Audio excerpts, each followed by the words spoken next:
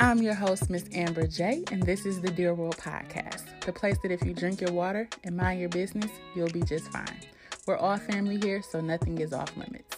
The goal of this podcast is to be relatable, transparent, and honest. Please turn on your notifications so that you will be alerted whenever a new episode has been posted. Don't forget to rate the podcast in your app store and share it with your family and friends. I hope that you enjoy your listening experience, and welcome to the family.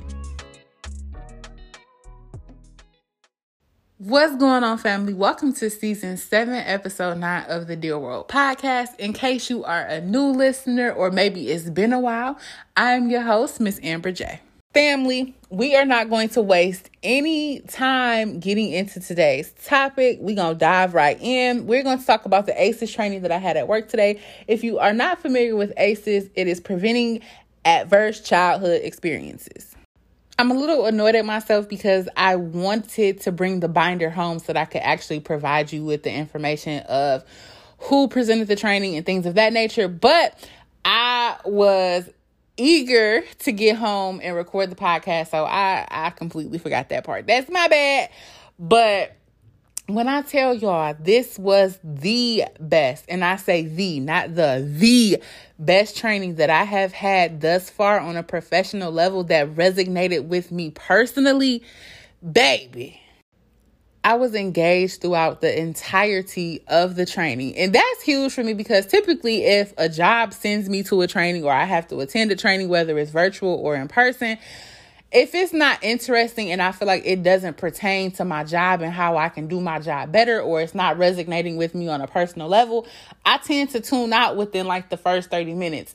And that's on a good day, because on a bad day, it's probably going to be like 10 minutes and then my attention span is gone. And it's not intentional. It's not clicking with me. The material is either presented in a boring way, or it's just, again, something that doesn't pertain to me and how I can do my job better. Because we all know sometimes with jobs, they send us to a training just because we, need the credential or the certificate or whatever, but it's not necessarily something that we can use to better our position or better ourselves.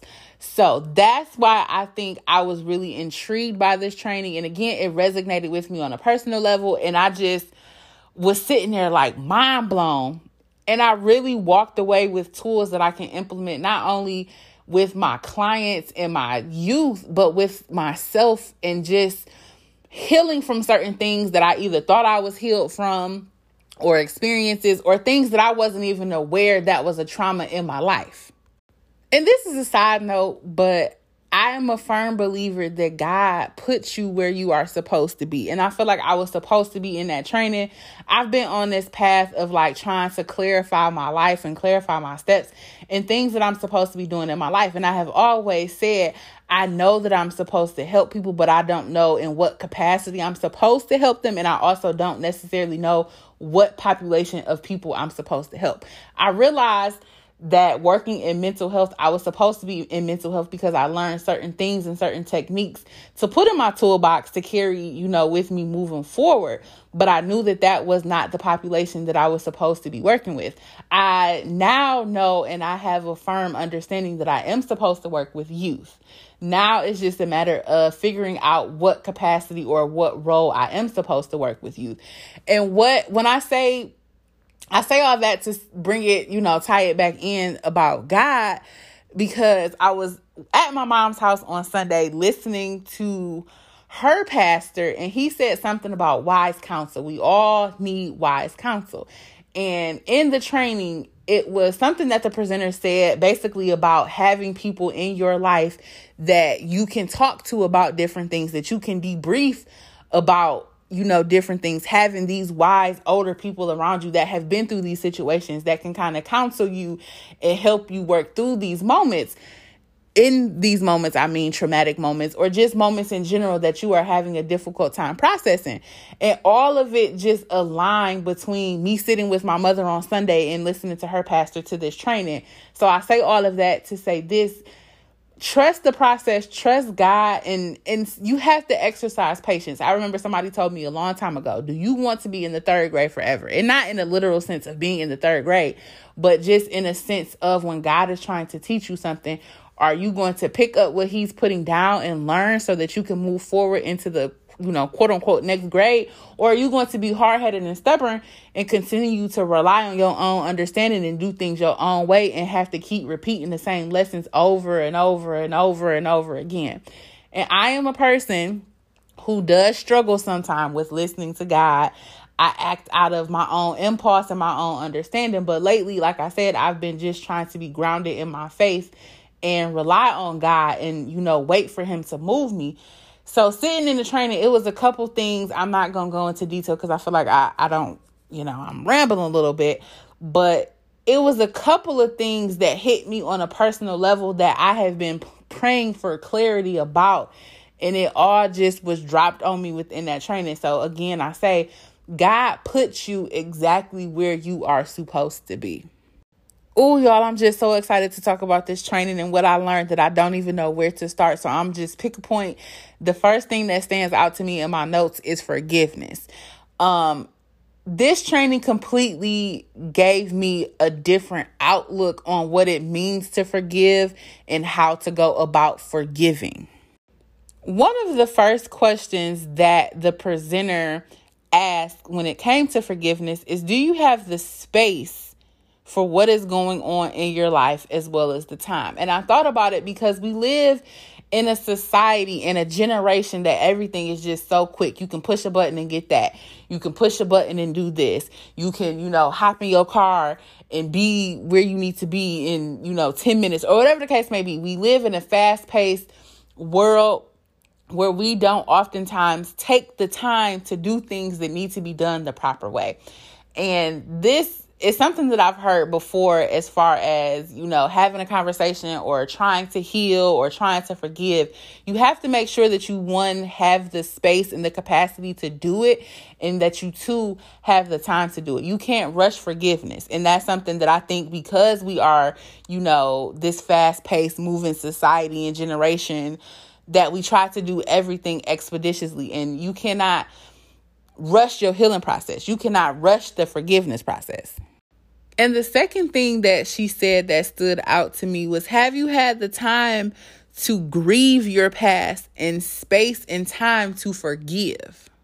I don't know about y'all, but I never looked at forgiveness as a process. But forgiveness is a process as trauma resurfaces. So you know how you can say that you have forgiven somebody or you have taken time to forgive somebody, but then, Joe Blow can come up and do something that reminds you of that person and you get mad all over again. But that's because the trauma was resurfaced, and forgiveness is a process. You have to allow yourself to go through that process and not just be like, oh yeah, I forgive you and it's over with. No, because you are always going to have triggers as it relates to your trauma. Trauma is not something that just goes away. You are always going to have triggers. Yes, we learn how to overcome the triggers or how to manage the triggers, but there are always going to be triggers to our trauma. And I guess what was most interesting to me about this piece is because it really made me reflect on, forgiveness. People that I say I have forgiven, have I truly forgiven them? I know I talk about my ex in a lot of previous episodes, and that was one of the first people that came to mind because he's someone that in my mind, I think I have forgiven. But when I actually took the time to, let me sort this out, I haven't forgiven him, and I haven't forgiven myself for allowing him to do certain things to me. Then I thought about other people like from years ago that I say, I forgave that person, but I haven't because I did not take the time and have the safe space to process and sort those things out. Again, forgiveness is a process, and I never looked at it as a process. It also made me realize that when it comes to my triggers, I don't respond to them. I just react. And 9 times out of the 10, I'm reacting with aggression. I'm acting with anger. So that made me really sit and reflect just about how I need to work on not reacting, but working on responding. And that goes back to when I was a kid. I don't know if I've said this before. I feel like it. But I love my dad to pieces. Like, I love him to life. But growing up it was always, hey, stop crying. Hey, don't let people see you cry. So I became accustomed to bottling my feelings up and tucking them in my pocket because, nobody has time for that. Nobody needs to see you crying. Nobody needs to hear, that your feelings are hurt or whatever. These things were, reserved for being behind closed doors. And eventually I just learned to kind of shut my emotions off completely because I'm like, you tough. Nobody wants to hear that. So as an adult, I still carry those things. So a lot of times I don't respond. I just react. And that is not only toxic, but it's also how I cope with my trauma. I'm not talking about trauma from a kid. I'm talking about trauma that I have experienced as an adult when it comes to emotions and having conversations or uncomfortable conversations, or if somebody says something to me that I don't like, I just react. And again, I react with aggression. I react with anger. I can't say if I didn't learn anything else from that training, it was that I need to work on responding instead of reacting, because what we don't talk about, we're going to react to.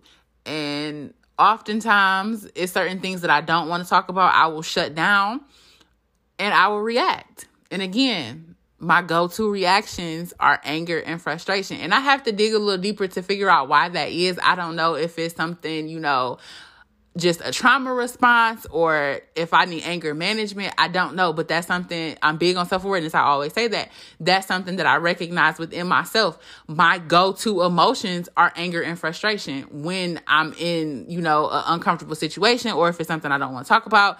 That's just my reaction. It's going to be anger or frustration. Damn it, y'all. This training made me come to the consensus that Amber, baby girl, boo-boo, honey, queen, you do have toxic traits. You're not a toxic person, but you do have toxic traits. And I think if we're being honest, we all have toxic traits, whether, it's we don't know how to forgive people, we don't know how to communicate, we don't know how to take accountability. Whatever it is, we all have toxic traits. Not to say that, we are toxic people. I think we need to learn how to separate a toxic person from toxic traits, because just because you have toxic traits or you do toxic things, that doesn't necessarily categorize you as a toxic person. Another thing that I learned, and I know that this was specifically pertaining to children when she said it, but it resonated with me on a personal level. Separate the deed from the doer. And I don't think that's something that I do, especially if it's somebody that's close to me and I feel like they're constantly doing something that annoys me. I begin to group them, the deed is the same as the doer, and that's not the case. You always have to be able to separate the deed from the doer. Let us take a moment to talk about debriefing. This is one of those things that made me sit and say, and I reflected on certain conversations that I've had with certain individuals, and I realized, and I have to apologize to these people, that in certain moments I did not create the safe space for them that they were looking for. In any instance, when someone is coming to you with information or trauma, or they want to debrief with you, whatever it is, and they're entrusting in you with their feelings, you have to create that safe space. I'm not going to say you have to, because I can't tell you what to do, but that is what allows someone to be able to talk about what they're going through. Ask them what happened or what they can remember about happened. And then ask them, how did that make them feel? And then ask them what happened next and how that made them feel. Because sometimes when we are trying to unpack a trauma or unpack an incident that occurred, it's hard to recall, or we don't know how to articulate it, or sometimes the person that we're talking to is not being patient, or they haven't created a safe space where we feel like we can be open and transparent about it. So those things, you kind of have to slow yourself down and ask them those questions, because it's about them. It's not about you. And I think in certain situations, when people bring their traumas to us, or, bring conversations to the table, it can get lost in translation because it becomes about us or about other things or other people, and not about the person who is bringing the situation to us. And again, like I said, I have to go back and apologize to certain people looking back on certain conversations that I have had, because it might have been, maybe I just wasn't in the mental space to have the conversation, or maybe, I have a similar trauma and I can't help you get through something that I haven't gotten through. So it just made me have a self-check moment of like, dang, I got to apologize to such and such. And I have to do better moving forward when people come to me with their traumas or want to have conversations about situations or whatever it is that they've encountered and they just want to debrief. But again, with debriefing, you have to make sure that you are in the mental space and that you can be of assistance, because you can't try to help somebody get through a situation that you are not versed in or a situation that you still are struggling with. Yeah, y'all can huddle up and have a nice little kumbaya conversation, but you're not going to be beneficial in techniques of helping them overcome the trauma or overcome the situation if you haven't equipped yourself with how to do that as well prior to. This next one threw me because I was like, sis, what? But she said sleep is not rest. And the more she went into further detail, it made sense, because there are different things that we have to do in order to get rest. And sometimes we just automatically assume that sleep is rest when that's not the case. And then oftentimes we say, oh, I didn't sleep all through the week, so on the weekend, I'm asleep 14 or 15 hours. That's actually doing more harm than good.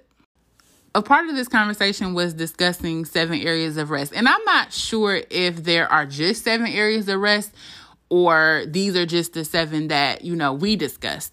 So the first one is physical rest, and that can be active or passive. So active is like going for a walk, doing yoga, stretching, and then passive is like laying down, rocking yourself back and forth, or going to sleep.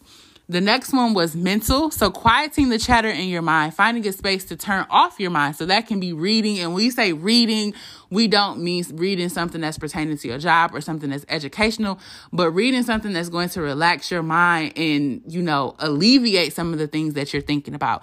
Cooking, again, talking to wise counsel, listening to music.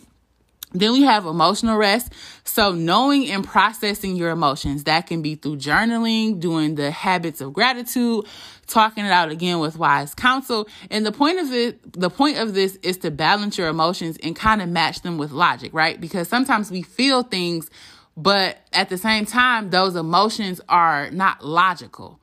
The next one is spiritual rest. So getting in touch with what has value and meaning to you. And for me, I utilize that as just getting more in touch with God, communing more with God, praying more, actually writing in my prayer journal. So getting in touch with what has value.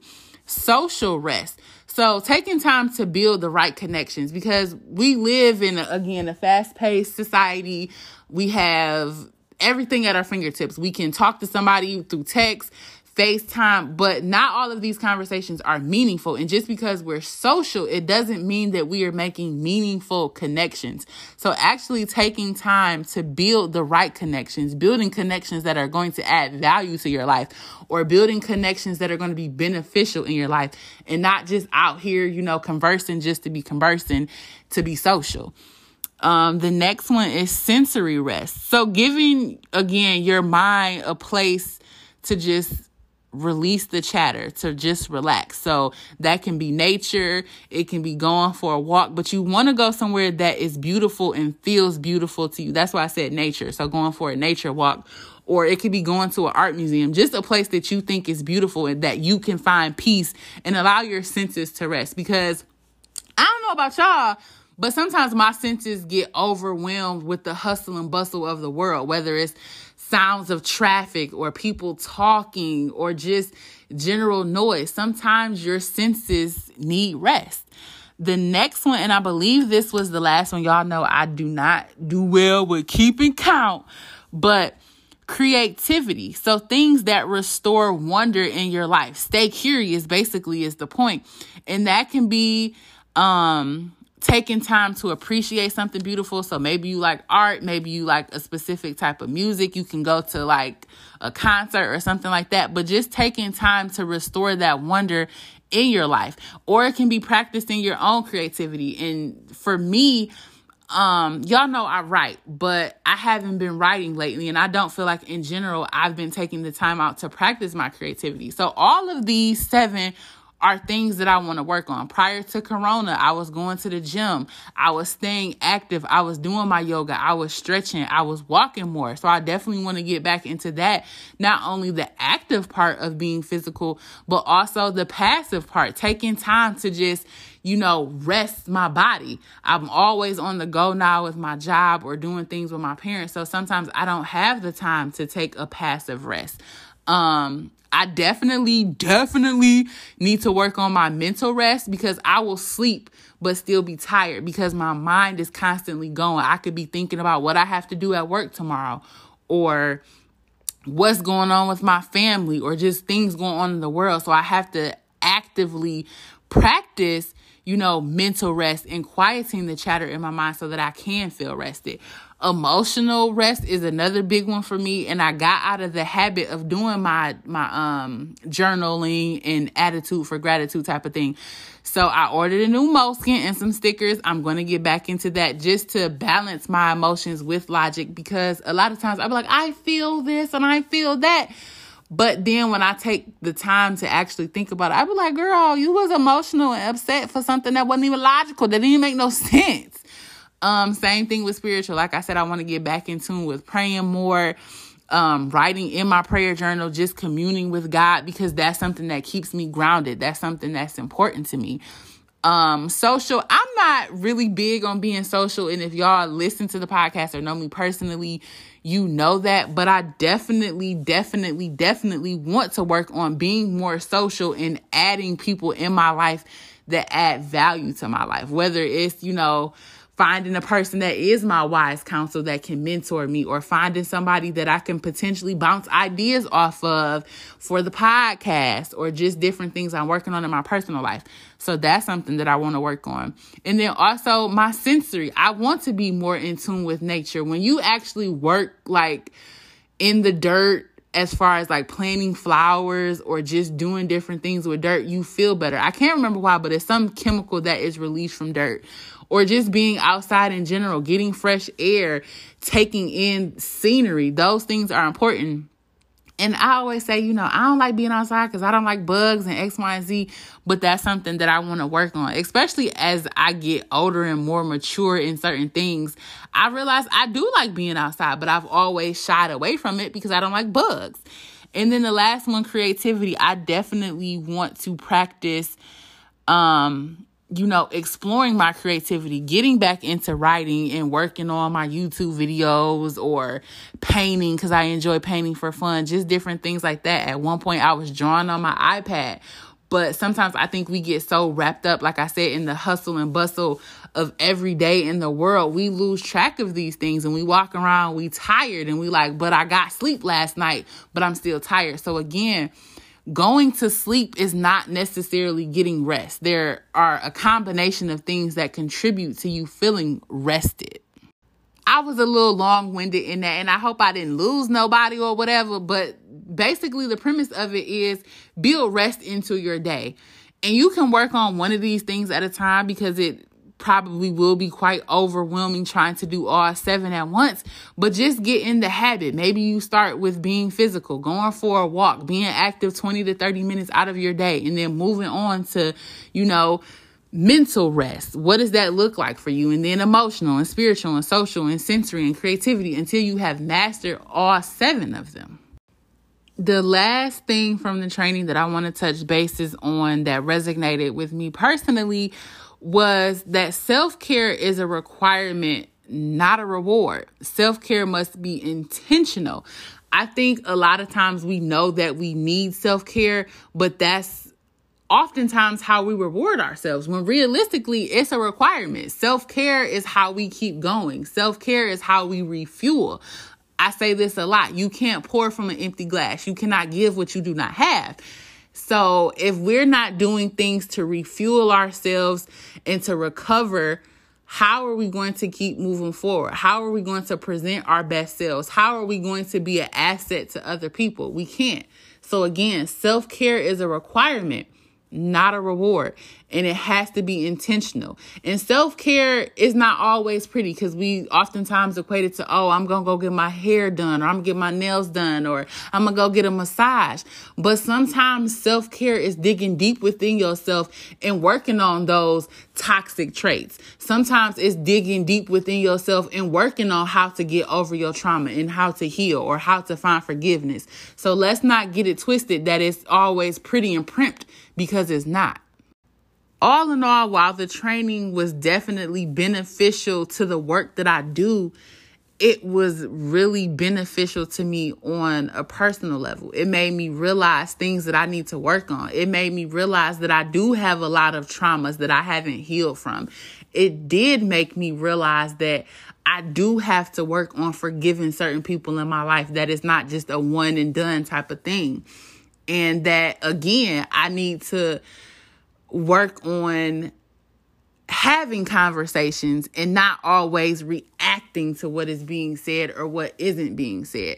So it really just made me sit and process things within myself that I either, bury deep inside, and I'm like, oh, it's okay. It's not going to come out because I buried it deep down in there. I made sure it was a lot of dirt and other things on top of it, but that's not the case.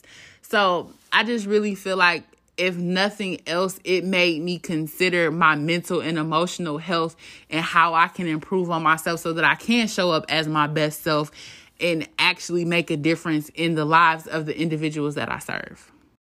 Along with the people that are closest to me, that are in my immediate circle or in my family, and just overall how I respond and interact with people.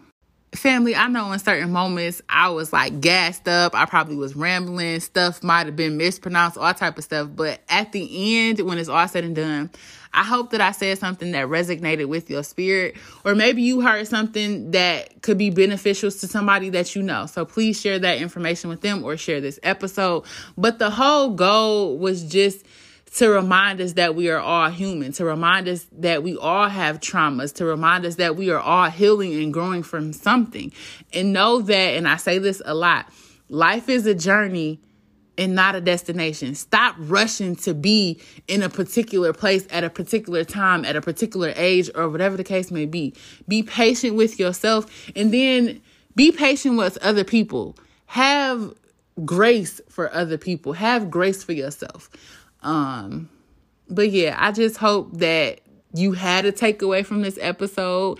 And if you didn't, I hope that you at least enjoyed listening to the content. Well, family, that's all for today. I hope that you enjoyed this episode. Do me a favor, share it with a family member or a friend. Again, I'm your host, Miss Amber J, and this is the Dear World Podcast. Drink your water, mind your business.